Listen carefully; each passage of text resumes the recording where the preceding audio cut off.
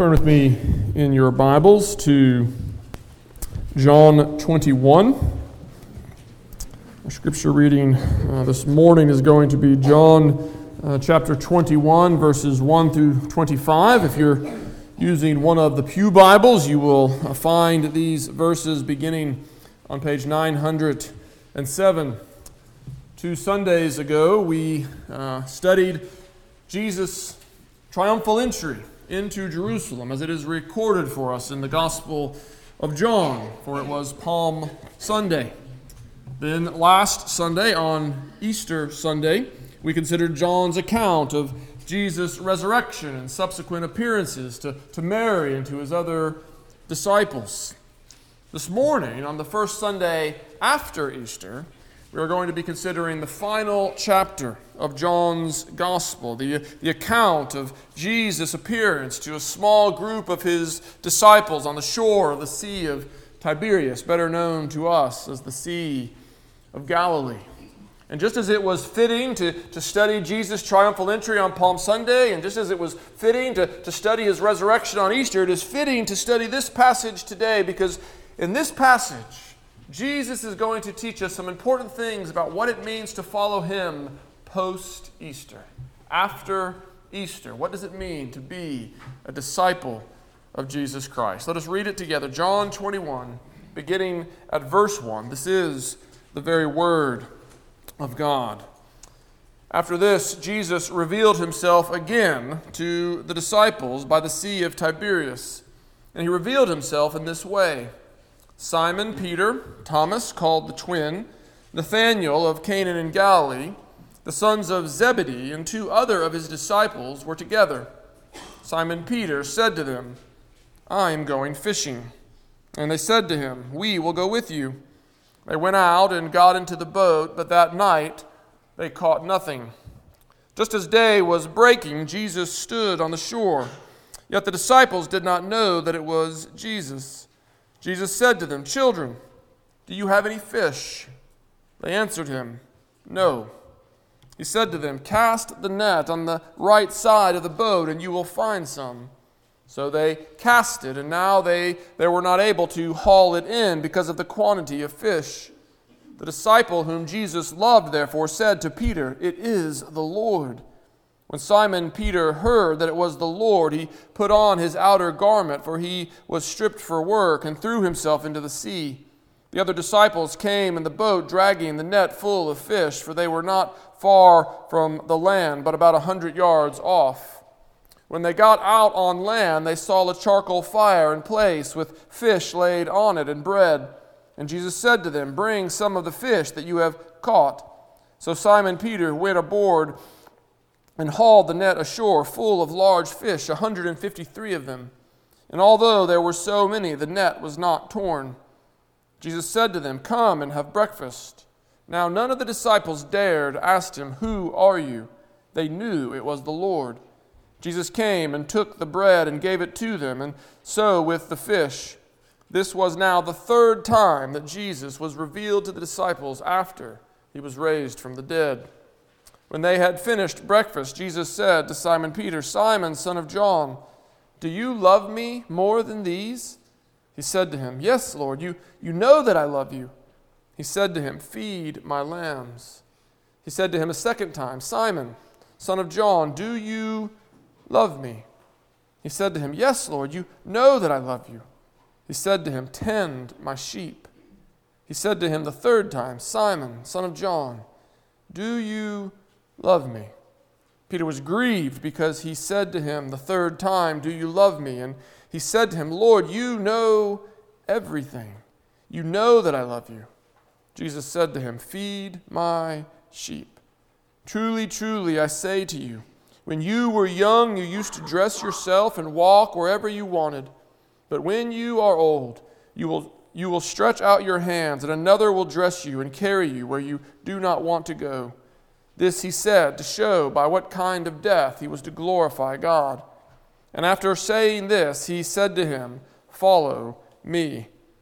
Peter turned and saw the disciple whom Jesus loved following them, the one who had been reclining at table close to him and had said, "Lord, who is this that is going to betray you?" When Peter saw him, he said to Jesus, "Lord, what about this man?" Jesus said to him, "If it is my will that he remain until I come, what is that to you? You follow me." So the saying spread among the brothers that this disciple was not to die. Yet Jesus did not say to him that he was not to die.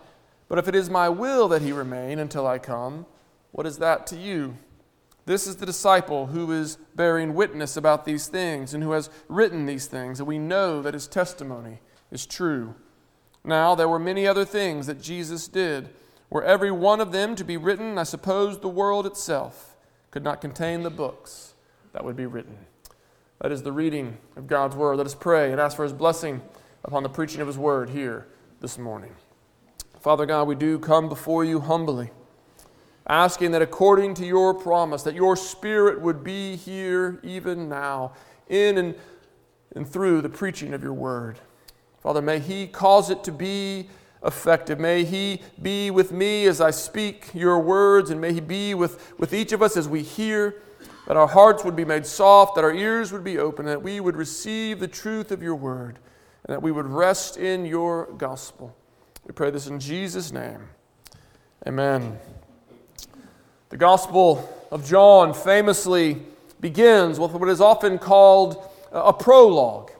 It gives us a glimpse of the Word before he was incarnate, before his earthly ministry properly begins. In the beginning was the Word, and the Word was with God, and the Word was God. John tells us that it is this eternal Word who became flesh and dwelt among us. Well, in some sense, John 21 can be called an epilogue. The last two verses of John 20 clearly read like a conclusion. They clearly read like the end of the story. Look with me at them again. We read, "Now Jesus did many other signs," John says, "but these are written that you might believe." And so he gives us the purpose of his book. He tells us what he has been aiming at. It sounds an awful lot like a conclusion. The question then is, why did John decide to add chapter 21 after concluding his gospel? What is the point that he felt compelled to make? What are the loose ends or the loose end that he feels demands his attention? Why does he add this chapter? Why does he add this epilogue at the end? And I want to suggest to you this morning that John writes chapter 21 in order to address the question of life after Easter. In John chapter 20, we see the disciples as they come to believe not only in the fact of Easter, they recognize that it is their Lord who stands before them, but they come to understand something of its significance. We see this particularly in Thomas's great confession of faith. When Thomas sees Jesus, he cries out, "My Lord and my God." He has begun to grasp something of the significance of Jesus' resurrection. He begins to understand what it is that this reveals about the one who stands before him. But a question still remains. A question still lingers in the disciples' minds. What are we supposed to do now? What are the practical implications of Jesus' resurrection? What does it mean for Jesus' disciples to live as becomes his followers now? Now that Jesus is risen from the dead, now that he is no longer physically in the grave. What does it mean for them now to live in the light of the resurrection? And this is the question that John 21 begins to answer. We'll see that the chapter divides into three parts, and each part of the story gives us a piece of the puzzle. So let's begin to look at each of these in turn. We begin with Jesus' appearance to Peter and to the other disciples on the Sea of Galilee, what is called here the Sea of Tiberias. We see this in verses 1 through 14. And so we see that Jesus appears. That in of itself is significance. We've seen Jesus do this twice before. He has appeared to his disciples, and there's no doubt that this is a resurrection appearance. This is an appearance that is designed to show his disciples that he is in fact physically risen from the dead. It's the reason that Jesus goes out of his way to share a meal with his disciples. He prepares bread and he prepares fish and he offers to eat breakfast with them, because he is showing them that he is there physically. He is not a ghost. He is not a vision. These do not eat a meal. And so Jesus is physically risen from the dead. This is the point that his disciples don't fail to see. Notice what John tells us. He says, none of them dared to ask, "Who are you?" They knew it was the Lord. And so this is a resurrection appearance, like we saw in the previous chapter. It's the third such appearance, John tells us. But John doesn't add this epilogue simply to give us one more resurrection appearance. Rather, he has another intention. Look with me at verse 1 of the chapter. John writes, "After this, Jesus revealed himself again." After all the events of chapter 20, particularly after the resurrection itself. After Jesus has risen from the dead and appeared to his disciples, Jesus appears to them again. That little phrase, "after this," I think, is a clue to John's purpose in writing. He is writing about what it means to follow Jesus after this, after he is risen. It's not that John had completely ignored that question in chapter 20. Look back with me at verse 21. We moved past this pretty quickly last week because we didn't have the time to unpack it. But notice what Jesus says when he appears to his disciples. When Jesus first appears to his disciples in the other room, he says to them, "Peace be with you. As the Father has sent me, even so I am sending you." So Jesus appears to them. He pronounces a blessing of peace upon them. And then he says, "And now I've got work for you to do. I am sending you. Even as I was sent by the Father, so now I am sending you." And notice, he then breathes on them and says to them, "Receive the Holy Spirit. If you forgive the sins of any, they are forgiven. If you withhold forgiveness from any, it is withheld." Of course, that does not mean that the disciples now have the power to forgive sins according to their own plan, according to their own prerogatives, or according to their own power. That's not at all what Jesus means, but rather he says, "You are now ministers of my gospel of redemption," a redemption that includes the forgiveness of sins. And as you go forth to proclaim this gospel, you have the power to offer the true forgiveness of sins to any and all who will believe. Those who believe your gospel, those who receive you as ministers in my name, they will receive truly the forgiveness of sins. And so Jesus sends them out in the power of the Holy Spirit to be ministers of his gospel of reconciliation and forgiveness. This was their mission. This was their charge. This is what they were to be busy doing after Easter. But now, look at 21 verse 2. What are we told? We're told that Simon Peter and Thomas, called the twin, and Nathanael of Cana in Galilee, and the sons of Zebedee, and two of the other disciples were all together when Peter says to them, "I'm going fishing." Now, you've probably heard someone say that at some point, right? I have some friends over at the Y who love to fish, and I've often heard them say, I'm going fishing this afternoon, or I'm going fishing this weekend. But it's important for us to recognize that that's not exactly what Peter is saying. My friends go fishing the way that I might go play golf. They go fishing as a form of recreation. It is their hobby. It's what they do to relax. But Peter isn't talking here about recreation. Remember, Peter was a fisherman. It was his profession. It was his job. It was the way that he made a living. Fishing is what he did before Jesus called him to be his disciple. You remember what Jesus said to him. He said, "Follow me, leave your boats and your nets behind, and I will make you fishers of men." And so when Peter says, "I am going fishing," He doesn't mean that he is going to get a little R&R on the lake. He doesn't mean that he is going to go and engage in his hobby because it's been a stressful few weeks. No, he is announcing to his fellow disciples that he is going back to his old life. He doesn't know what else to do. Jesus is risen, but what now? What am I supposed to do? I don't know. I'll just go back and do what I know. Jesus is alive. I've seen him with my own eyes, but I don't yet grasp the implications of what it means to follow him now that he's not with us physically each and every day. You see, they don't yet understand, they don't yet comprehend, they don't yet see how the resurrection is supposed to shape their day-to-day lives. And it's not just Peter. Notice the others immediately add, "We'll go with you." We don't know what to do either, Peter. Sounds like a great idea. Let's go back to fishing.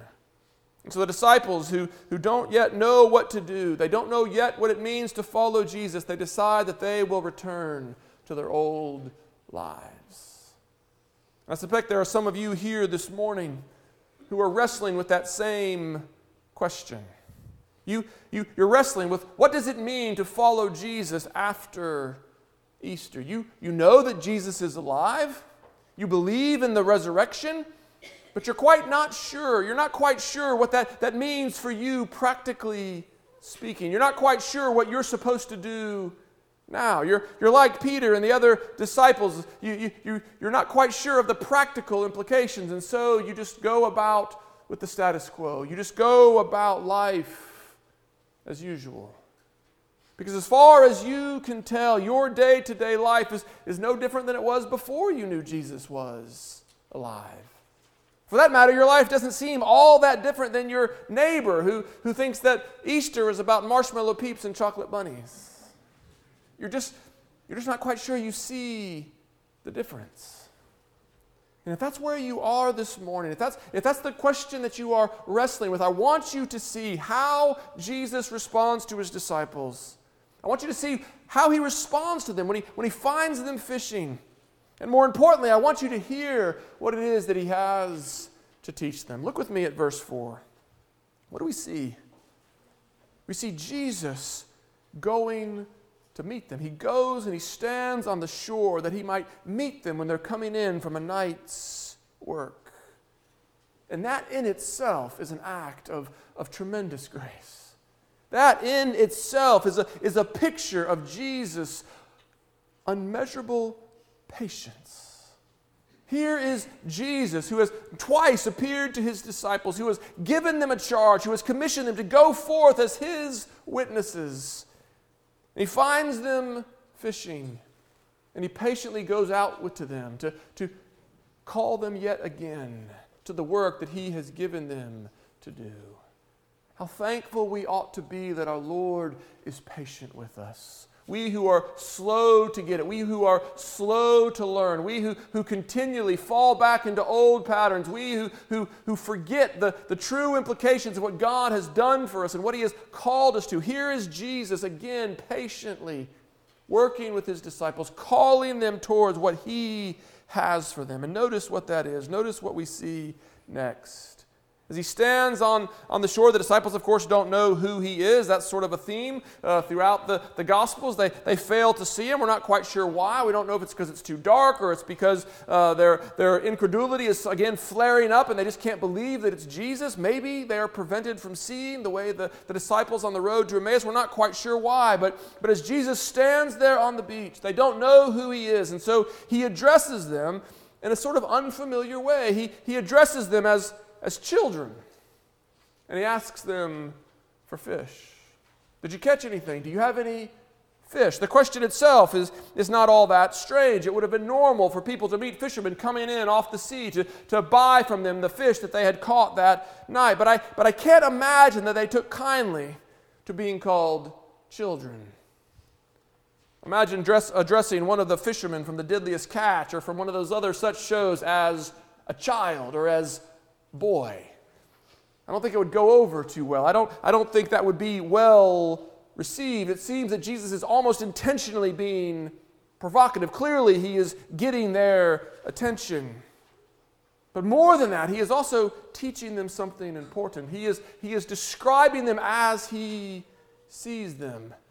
It's probably one of those moments where they only learned in retrospect. They only learned as they reflected back upon the moment what Jesus was getting at. But Jesus is saying to them, listen, you are acting like children.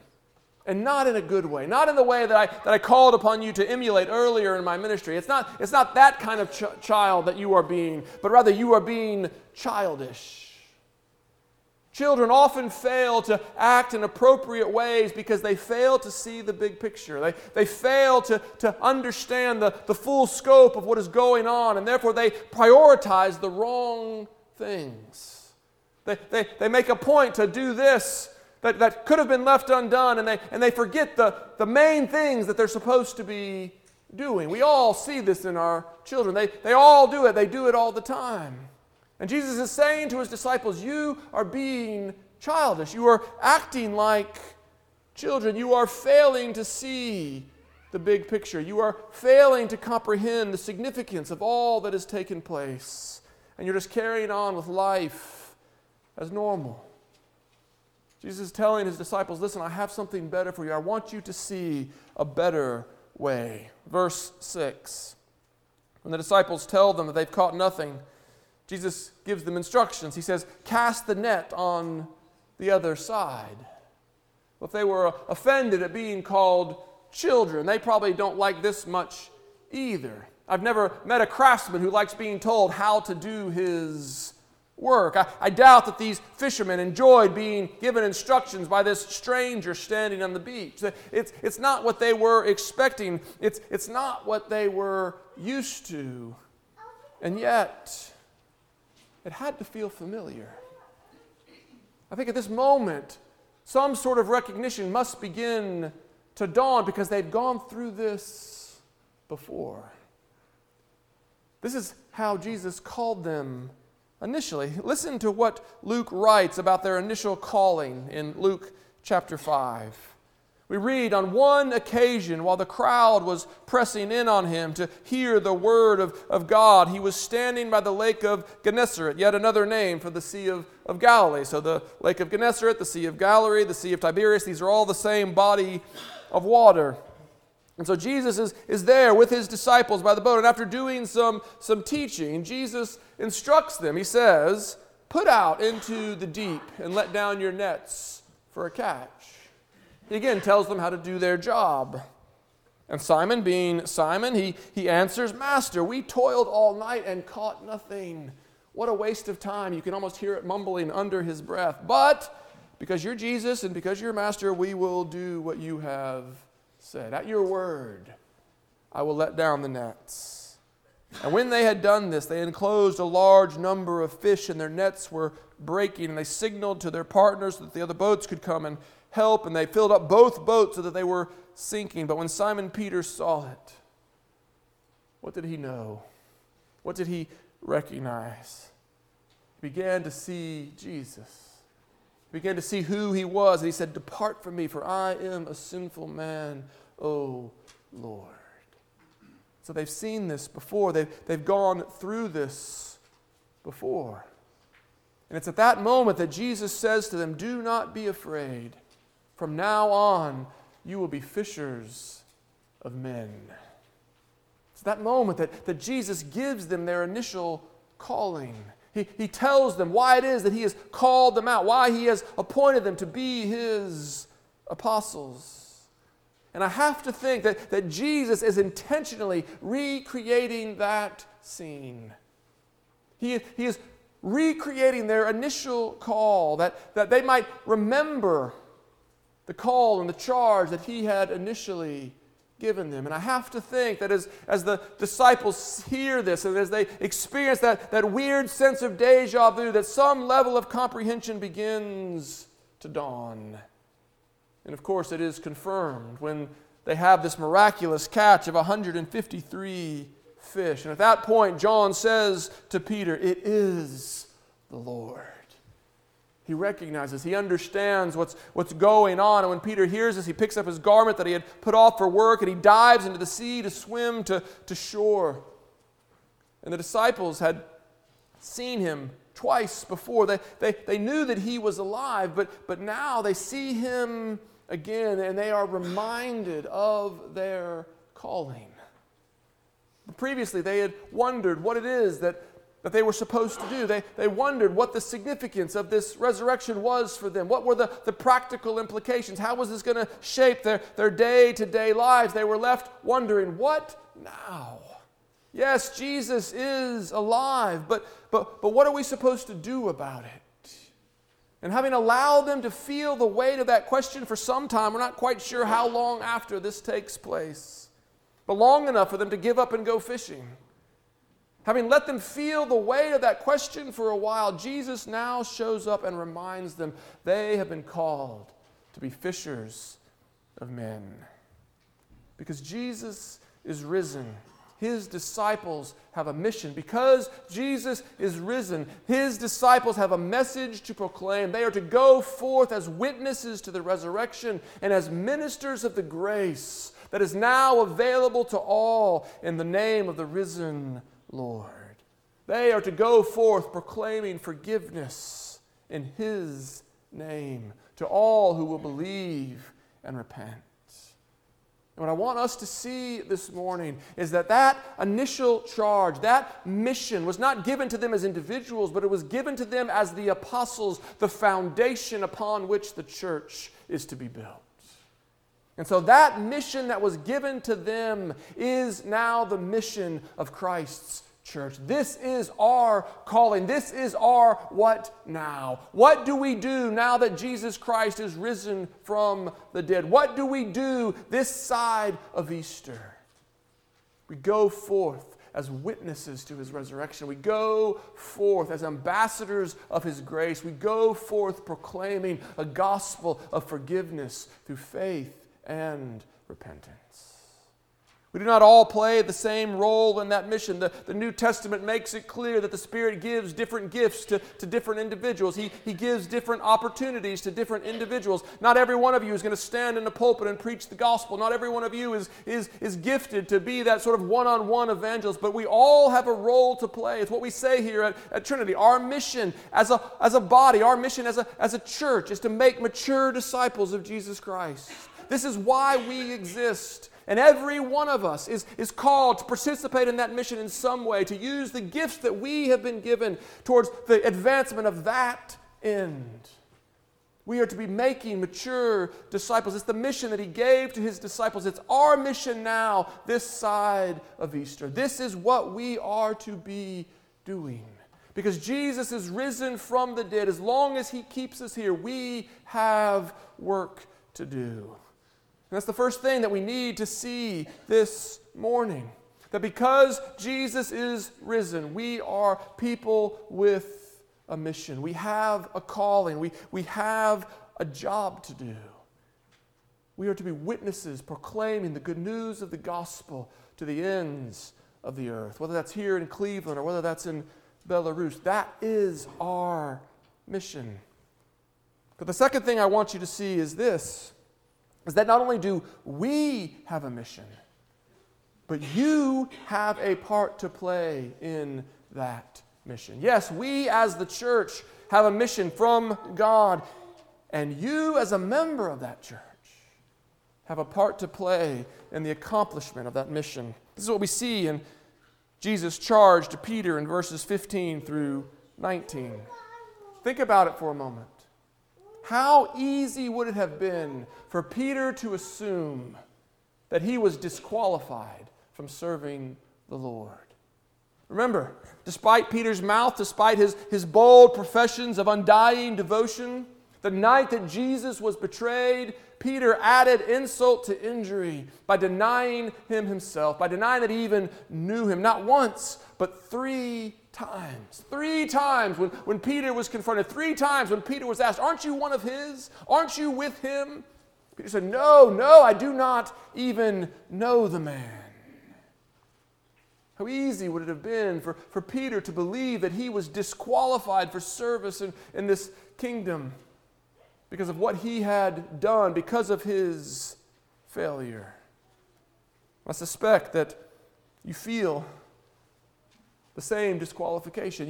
You feel you've done the same as Peter. I know that I feel it. I feel it myself. I've never faced a threatening inquisitor. I've never had my life or my freedom or my stuff be on the line. But nevertheless, I have in essence denied knowing Jesus. I have denied that I am one of His. I have denied that He is my Lord by choosing to indulge the passions of my flesh, by leaning on my own understanding, by seeking first my own interest and my own ambitions, by choosing to store up for myself treasures on earth rather than in heaven. In these and countless other ways, I have denied my Lord. I have proclaimed before the watching world that He is not my master. I am not one of His disciples. And therefore, I know what it is to feel disqualified. And I suspect that most of you do too. And therefore, it ought to be comforting beyond measure to see and hear Jesus reminding Peter of his calling. Not once, but 3 times. 3 times. Jesus asks him, Peter, do you love me? Of course, Peter was hurt by the threefold repetition of Jesus' question. He wondered why Jesus had to ask him again and again and again. But Jesus was not being mean. Jesus was being gracious. Jesus was saying to Peter, listen, I know the facts. I know the details of your story. I know what you did. And as ugly as the details are, as ugly as the facts are, as shamed as you feel, even so, I call you to feed my sheep. I call you to be a shepherd in my fold. I send you out as a minister of my gospel.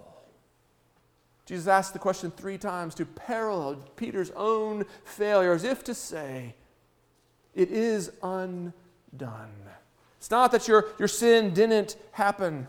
It's not that it wasn't real. It was real. It was true failure.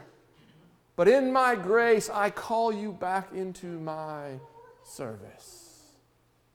And there can be no doubt that Jesus intends us to see the possibility of our own restitution in this account. He intends to see that we, in all of our failure, we, in all of our denying, we, in all of our shame, can be restored to service in His kingdom. Yes, you have failed Jesus. That's true. It's undeniable. It can't be polished over. And therefore, yes, you are rightly disqualified. But Jesus says, do you love me? Do you love me? Is it your ambition to serve me? If so, I have work for you to do. You see, being a servant in Christ's kingdom, being a participant in His mission is not about merit. As Paul says, none of us is sufficient for these things. None of us qualifies to be an ambassador in God's kingdom. None of us is sufficient to be a minister of His gospel. We are all justly disqualified. But where our sin abounds, His grace abounds all the more. And in overflowing mercy, He calls us back into His service. And that is the blessing of Easter.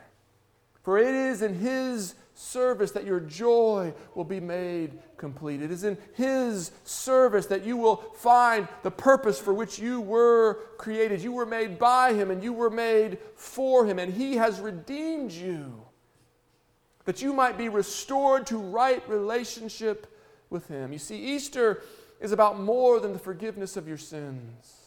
The good news of the gospel is not only that you will not be punished for what you have done. That is true and that is good, and it is a glorious thing to know that your sins will never be counted against you. But God's gospel does not stop there.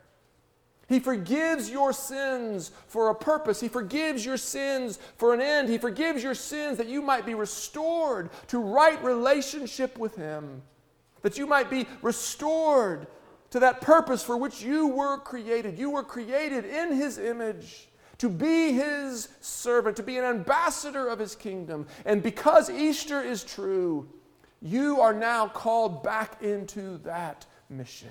You are now called back into that work. You are free to go forth as an ambassador of the kingdom, not because you are worthy in yourself, you aren't, but because He has qualified you.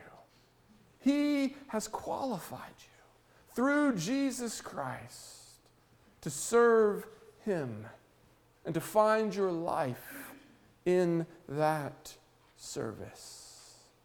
This is the good news of Easter. This is what it means to live as a disciple post-Easter. Of course, I do not have time this morning to get into Jesus' prophecy. We'll have to leave that for another time.